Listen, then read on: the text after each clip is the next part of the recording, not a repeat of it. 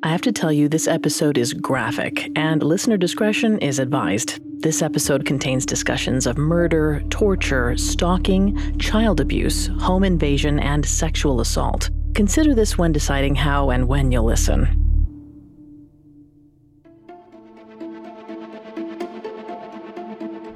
There's a certain allure to the stereotypical high school bad boy.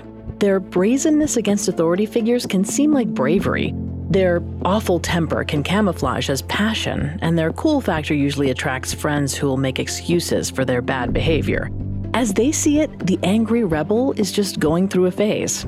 All he needs is to find the right person to love and feel vulnerable with, and then he'll become a good guy, at least in the movies. But for Harvey Miguel Robinson, something far more sinister lurked beneath his mischievous charm. By day, he looked like your typical teen, shooting hoops in the neighborhood. But by night, he was every woman's worst nightmare. I'm Vanessa Richardson, and this is Serial Killers, a Spotify podcast. Episodes release every Monday. Today, we're taking you through the life of Harvey Miguel Robinson, the so-called East Side Stalker, and one of the youngest serial killers in American history. Stay with us. Hello, lover of things that go bump in the night. This is Dan Cummins. And I'm Lindsay Cummins. And we co-host the paranormal horror podcast, Scared to Death. Are shadow people real? What about demonic possessions? Poltergeist activity? Do you believe in ghosts? Malevolent entities? Are aliens real? Could you be abducted? We don't know, but what we do know is that we have over 230 episodes of stories on our podcast, Scared to Death, exploring all of the possibilities. Each week, we share several supposedly true stories that have been gathered from around the world and submissions from our own fans of allegedly true tales. Curious about the paranormal? Just like a spooky story, do you need more fear to fuel you through your long workdays? Come join us. New episodes of Scared to Death are released every Tuesday night. Listen wherever you get your podcasts. We hope you end up scared to death. It feels like we're all being told to go on this diet, take that supplement. Ozempic will give you depression, but you know what'll cure that? Weed. Or you could try to balance your hormones. At Science Versus, we're like, what the is going on? Forget the crap online and listen to Science Versus. Just the facts. Oh, and a bunch of stupid jokes. What is a ghost's favorite fruit? Blueberries. That's Science VS. New season out on Spotify soon. I'm Kathleen Goldhar, and I'm the host of a new podcast, Crime Story. Every week, we bring you a different crime, told by the storyteller who knows it best. You got one witness who can't be found. You got another witness who's murdered. We couldn't sugarcoat the story. I was getting calls from Cosby's attorney threatening to sue every day. Every crime in one way or another is a reflection of who we are as a people, as a city, as a country. Find us wherever you get your podcasts. As one of the youngest serial killers in history, some argue that Harvey Miguel Robinson's problems began years before he was born, with his father, also named Harvey. In 1962, Harvey Rodriguez Robinson worked as a professional jazz drummer. On the outside, he seemed like a regular dad. He was married with family in the quiet borough of Pottstown, Pennsylvania. But while pretending to stay in the city for work, he'd visit his mistress, Marlene Perez. One night, Harvey Sr. and Marlene got into a heated argument. Harvey Sr. turned violent. He beat Marlene until she died on her own sofa. A neighbor called the police, and Harvey Sr. was arrested at the scene. Although initially charged with murder, he was found guilty of the lesser crime of manslaughter and was sentenced to 6 to 12 years in prison. After his release, the 50-something drummer with a rap sheet met his next victim, 27-year-old Barbara Brown. Barbara was an amateur hairstylist who cut hair at her home while mothering her son, George. Soon after meeting, she and Harvey Sr. got married. And in December 1974, they had a son, Harvey Miguel Robinson. The family settled in Allentown, Pennsylvania, but it wasn't long before Harvey Sr. showed his true colors. The drummer drank constantly and physically abused the entire family. Barbara filed for divorce after just 2.5 years of marriage. Harvey Sr. quickly moved out, and 3-year-old Harvey Jr. only saw his father sporadically from then on. But even these weekend visits had an effect. Whenever he returned home from his dad's, Harvey rebelled against his mom, throwing temper tantrums and making a mess. The source became obvious when Barbara caught him tossing soda cans out of their moving car, just like his dad did with beer. And it wasn't just Harvey's dad who modeled bad behavior. When Harvey was 5, his half-brother George was arrested for the first time at just 12 years old. And while the behavior influenced Harvey, the threat of consequences like juvie didn't. He attacked some of his first-grade classmates. After, he was placed in a program for socially and emotionally disturbed children and forced to repeat the first grade. As a reminder, I'm not a licensed psychologist or psychiatrist, but we have an amazing team of researchers on the show. Harvey had a number of factors working against him, which could have influenced his bad behavior. A SUNY Albany study found antisocial personality traits, which often lead to criminal activity, typically span 3 generations. And parenting methods only partially mediated antisocial behavior, so the traits might be genetic. Or they could be something that sticks in the psyche long after it's witnessed in early childhood. Even if Barbara was the world's greatest mom, the odds were stacked against her son both genetically and environmentally. Now, Harvey's behavior is not excused by the fact that his father beat a woman to death, but it does help explain some of it, especially when he got worse. Harvey's first arrest dates back to December 5th, 1984, just before his 10th birthday. We don't know what the charges were, but it seems his first brush with the law did little to hinder Harvey. He'd be arrested at least 12 more times over the next 8 years, mostly for theft and other property crimes. It's unclear how Harvey's mother dealt with the constant trouble her sons got into, but it's likely Barbara worked long hours. She was a single mom supporting 3 kids.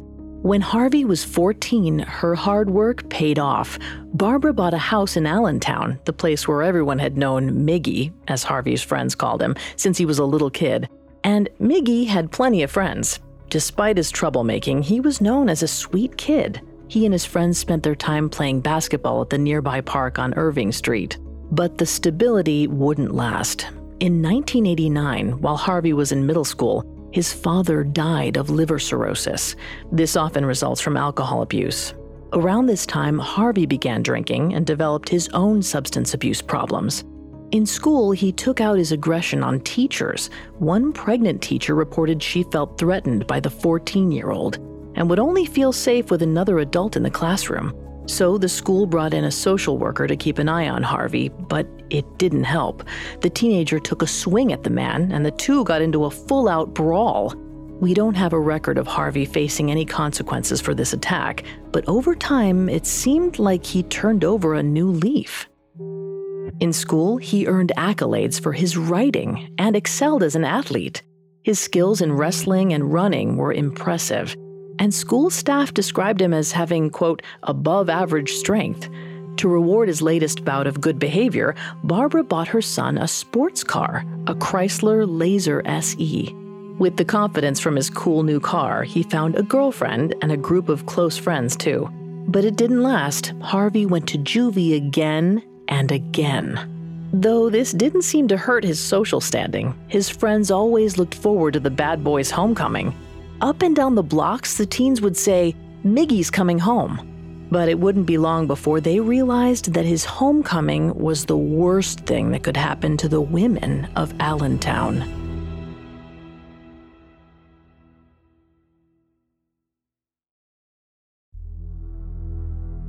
By 1990, 15-year-old Harvey Miguel Robinson had already proved to be a lot of trouble.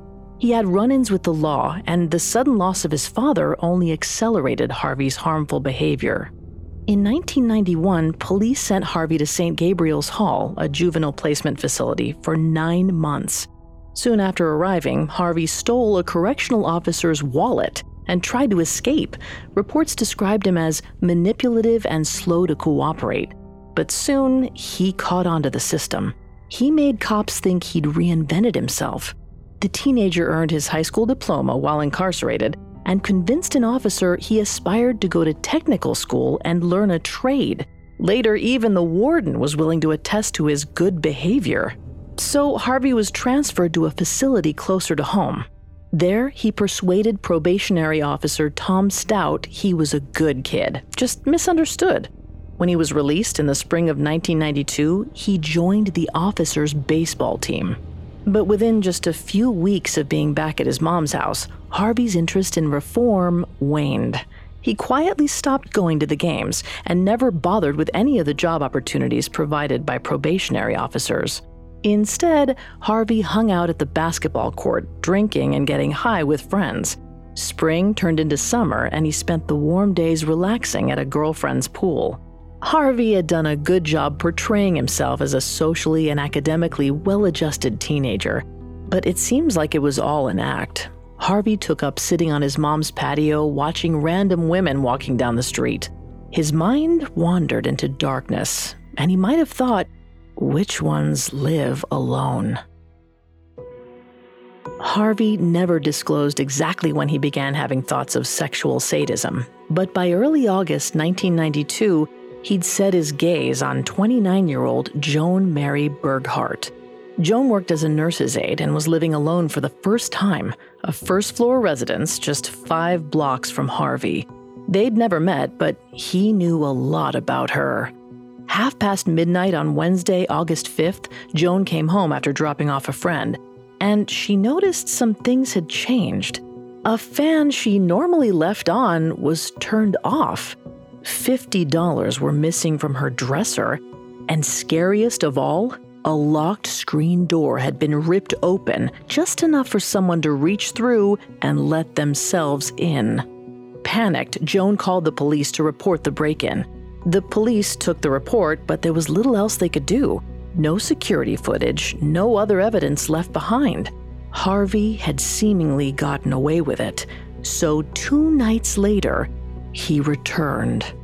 This time, Joan was home.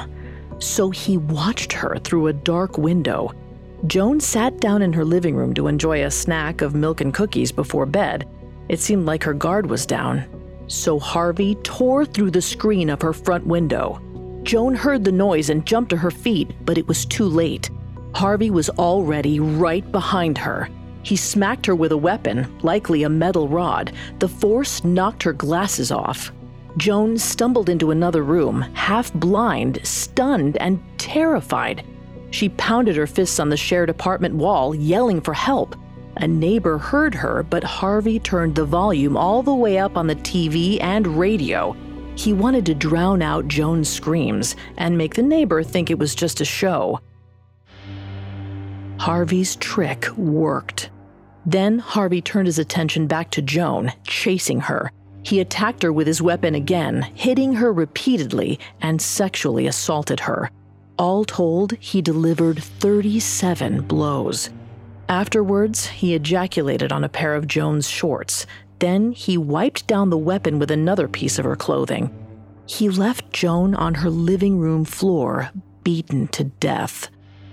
Then Harvey pushed out the screen of the rear window and walked 5 blocks home. It may seem strange that Harvey's first murders were so brutal, especially considering he was still only a teenager.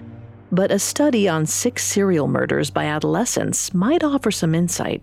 The experiment observed that though these crimes were rare, these offenders all exhibited signs of sexual sadism and preferred a hands-on method of killing. So it's possible his youth made him more likely to perform predatory, sadistic kills rather than less.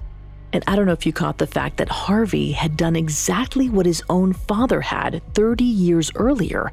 Both physically assaulted women and left them to die in their own living rooms. But unlike Harvey Sr., who was arrested immediately, Harvey Jr. went on with life as usual. The next day, he was out with friends again, seemingly unaffected. Eventually, though, people noticed Joan was gone. After 3 nights of the TV at full volume, a neighbor called the police. Authorities entered Joan's apartment and found the gruesome scene. It was clear this was a targeted attack. While the cops acknowledged that Joan called about a break-in just days earlier, they had no leads. Forensics collected semen samples from Joan's shorts, but within weeks, the case was cold. Emboldened, Harvey maintained his normal life, including burglary. On September 23rd, 6 weeks after murdering Joan, Harvey was arrested on an unknown charge and sentenced to a juvenile detention center. He sat in the detention center for 8 months, ruminating over his first murder and thinking about what to do differently next time. After all, it was only a short while before Miggy would be back home. He turned 18 while in custody and was released on May 14, 1993. Right as the Pennsylvania weather turned warm again. Less than a month later, around 6:30 a.m. on Wednesday, June 9th, Harvey spotted 15-year-old Charlotte Schmoyer on her morning paper route. She pushed her newspaper cart while listening to a Walkman. Since the high schooler lived nearby, it's possible Harvey had watched her for a long time, maybe even years. But that morning, he wasn't content to observe. He jumped in his car and stalked Charlotte for 4 blocks.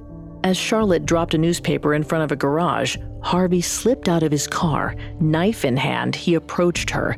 Before she could react, he restrained Charlotte, pushing the blade against her neck. Charlotte clawed at the garage window, but there was nothing to hold on to. In broad daylight, Harvey dragged the teen towards his car and forced her into his vehicle. He drove her to the secluded East Side Reservoir. Once there, he pulled the injured girl towards the brush. Charlotte's blood left a trail leading into the trees, where Harvey forced her onto the ground and stabbed her repeatedly. As the young girl's life slipped away, he sexually assaulted her. Afterwards, he covered her body with logs and brush, returned to his car, and headed home. Less than 2 hours later, the search for Charlotte Schmoyer began. An early riser looked out their window for their newspaper. Instead of their paper, they saw Charlotte's abandoned cart. It was obvious something was very wrong. Police surveyed the scene and quickly found Charlotte's Walkman and her shoe in a nearby yard, along with smeared fingerprints on the garage. They suspected foul play, and word of the missing girl spread quickly. The same afternoon, her body was found. She had been so severely beaten that a shoe print was embedded into her cheek. Because of the similarities between the crime scenes and close proximity, detectives considered that Charlotte Schmoyer's murder was connected to Joan Burghart's, but still they were unable to identify any suspects. Even though Harvey's fingerprints were in the system, he'd worn gloves on both occasions. DNA analysis was relatively new at the time, and results typically took weeks to develop. Still, forensics collected pubic hairs and a sexual assault exam from Charlotte's body, hoping for a future lead. Meanwhile, just over a week after Charlotte's slaying, Harvey Miguel Robinson began stalking yet another victim.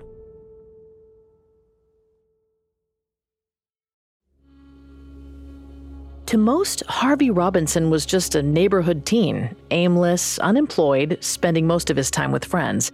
But between 1992 and 1993, Harvey Robinson killed Joan Burghart and Charlotte Schmoyer, each within blocks of his childhood home. Less than 2 weeks after 15-year-old Charlotte's murder, Harvey was back on the prowl. He noticed 37-year-old Denise Sam Calley walking home from work alone. He followed her 6 blocks from his house and took note of the one-story home she lived in.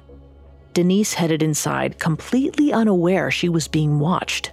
Soon after, on June 17th, Harvey made his first move. Later that day, Denise and her husband John returned to find their house had been broken into.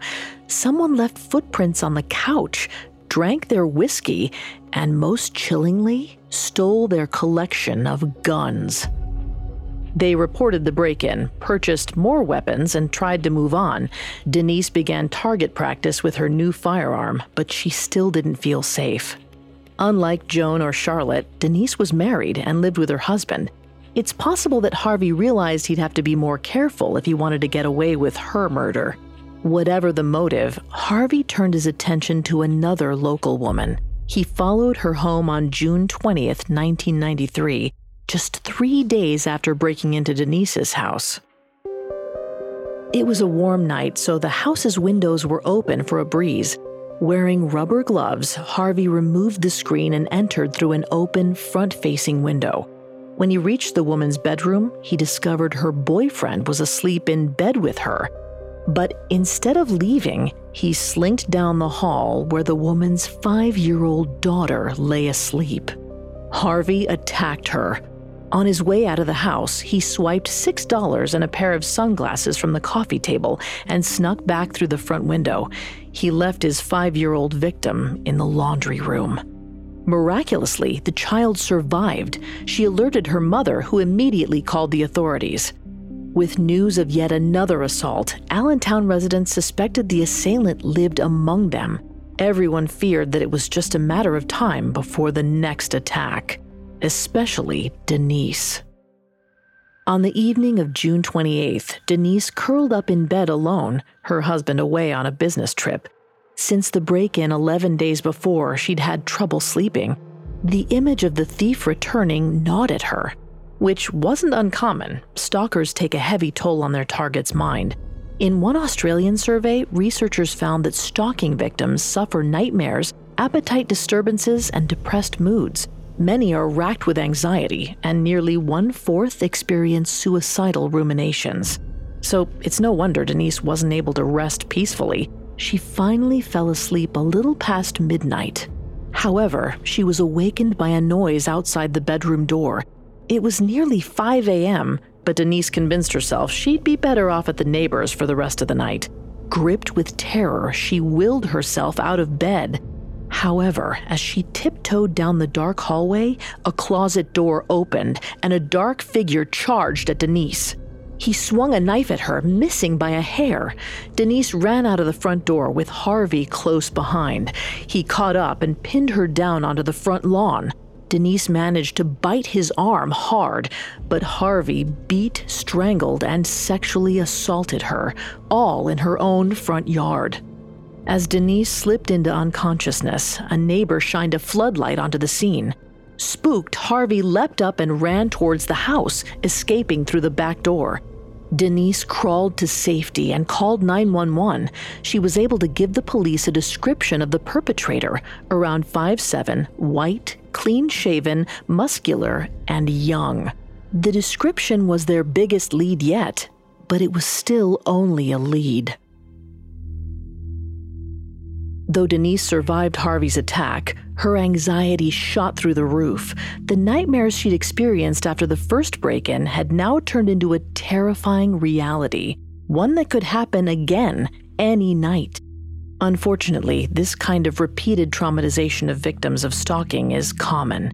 In the same survey we mentioned earlier, about 1/3 of stalking targets were eventually physically or sexually assaulted, and nearly all decided to make major changes to their residence or work afterward. Denise was no different. After the horrific attack, she opted to stay at a relative's house while she and John figured out what to do. Meanwhile, 18-year-old Harvey set his sights on a new target. On July 14th, 2 weeks after attacking Denise, Harvey watched 47-year-old Jessica Jean Fortney enter her 2-story home. The loud whir of fans drowned out any noise. After watching her, Harvey decided the middle-aged woman was a suitable target and returned later that evening. Taking advantage of the stifling heat like he had before, Harvey pried off the screen blocking an open window and crept inside. Jessica was sleeping downstairs on the sofa, likely so that her daughter, son-in-law, and granddaughter could sleep in the beds upstairs. Before Jessica even woke up, Harvey hit her repeatedly with a blunt object, sexually assaulted her, then strangled her. He then covered her body with a blanket and left her to be discovered by her family. Once again, the crime scene resembled his father's from decades earlier, a woman beaten to death in her own living room. But there was one major difference. This time, there was a witness. Jessica's granddaughter watched from her bed in the next room, frozen in shock. Unknown to Harvey, the child's door was open, and she had a view of the entire attack. The brave child provided a description of her grandmother's attacker. which resembled Denise's description of her attacker. With this, police confirmed the fear that a serial killer was prowling the neighborhood. They needed to act quickly before he struck again. Denise, too, was convinced her rapist would be back. Still, on July 18th, less than a month after she was attacked, she returned to her home and normal life. It's not clear if Harvey knew Denise had returned home or was just keeping an eye on her house, but that same night, he told his friends he'd catch up with them later and slinked away. In his car, he secured one of the guns he'd stolen from Denise's home and drove the short distance to her house. From their bedroom, John and Denise heard rustling at the back door, then glass shattering, followed by the alarm system going off. They drew their guns and dashed out to confront him, but the intruder had run away, this time taking more of the couple's belongings, including another gun left on a side table. Denise's attacker had now broken into her house 3 times, tormenting Denise with the fear he would never stop. Denise wanted to take back the agency over her own life, so she decided to work with authorities to help catch her attacker. The city's district attorney believed the serial killer would return again, so officers were assigned to patrol the homes of both survivors, Denise and the 5-year-old girl. But this sting operation was only approved for 2 weeks. Afterwards, the victims would once again be left on their own. 12 days into the assignment, rookie patrol officer Brian Lewis flipped through a magazine inside Denise's house. There were just 2 nights left and no sign of Harvey. Denise and John slept down the hall. The doors were all secured, but 2 windows had purposely been left open and a soft light in the living room left on. Sometime past 1 a.m., the officer heard a noise. Someone was trying to open the locked back door. When it didn't budge, the person moved to the front window.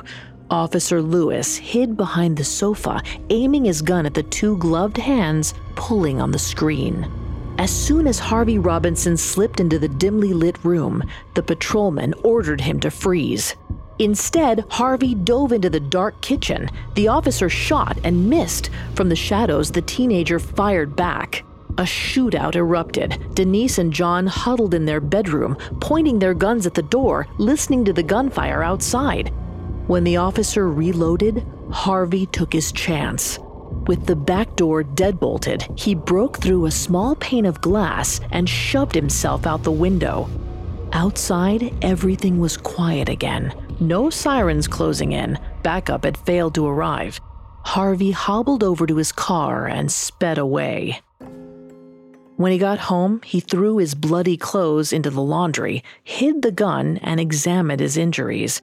Glass and debris had cut him up pretty bad, but he did little to staunch the blood before heading out again to meet up with his girlfriend. She was immediately alarmed. She pleaded with Harvey to seek emergency care, but he knew police were looking for him. Meanwhile, back at the crime scene, police issued a notice to all local hospitals to be on the lookout for a male with serious injuries to his arms and legs. They included the witness description. As the clock neared 3:30 in the morning, authorities lost hope the killer would seek medical attention. Too much time had passed. But then they got a call from Lehigh Valley Hospital. Harvey had gone to a medical center on the west end of town, expecting police wouldn't look there. However, he was wrong. He realized he'd walked into a trap.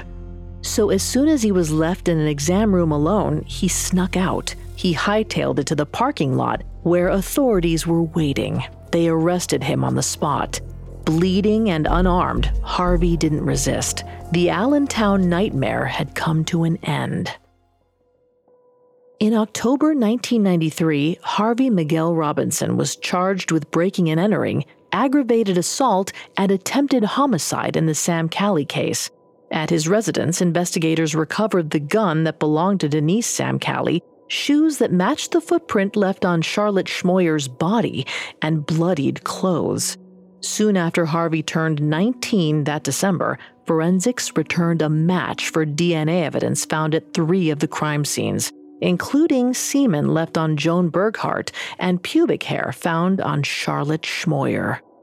On February 8, 1994, with the DNA results in hand, prosecutors officially charged Harvey with 3 counts of homicide. Finally, the families of Charlotte Schmoyer, Joan Berghart, and Jessica Fortney had the answers they'd been looking for. In custody, a psychiatrist diagnosed Harvey with antisocial personality disorder and substance abuse disorder, but the diagnosis did little to help the young serial killer. On February 28th, Harvey pled guilty to charges relating to Denise Sam Calley's case, including burglary and attempted homicide.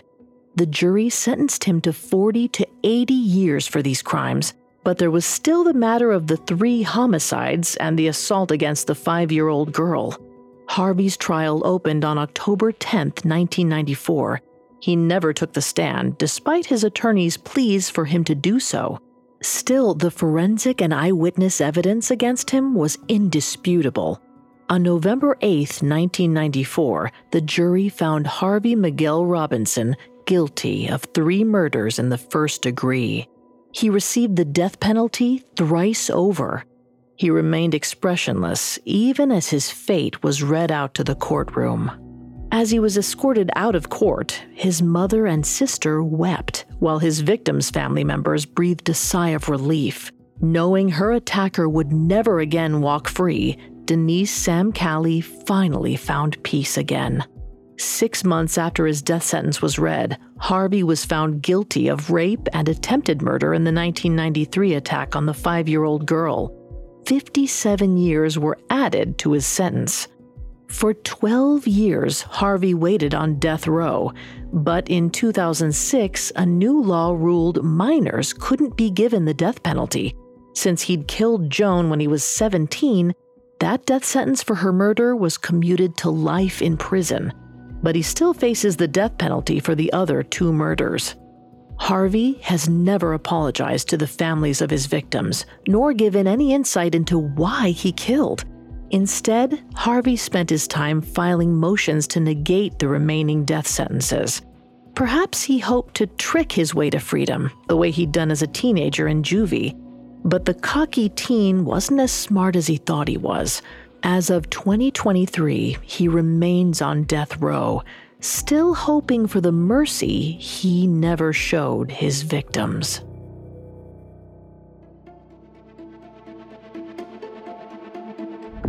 Thanks again for tuning in to Serial Killers, a Spotify podcast. As you might have noticed, we've made some changes to bring a fresh perspective to the show, and there will be more coming. I want to take a moment to acknowledge my longtime co-host, Greg Polson, who will no longer be joining me.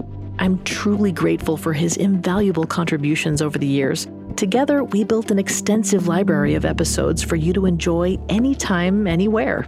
Finally, you may not know this, but Serial Killers is a collaborative effort with a dedicated team of researchers and writers who tirelessly craft compelling stories for you every week. Moving forward, you can expect to hear from our talented staff as they move from behind the scenes and join the show.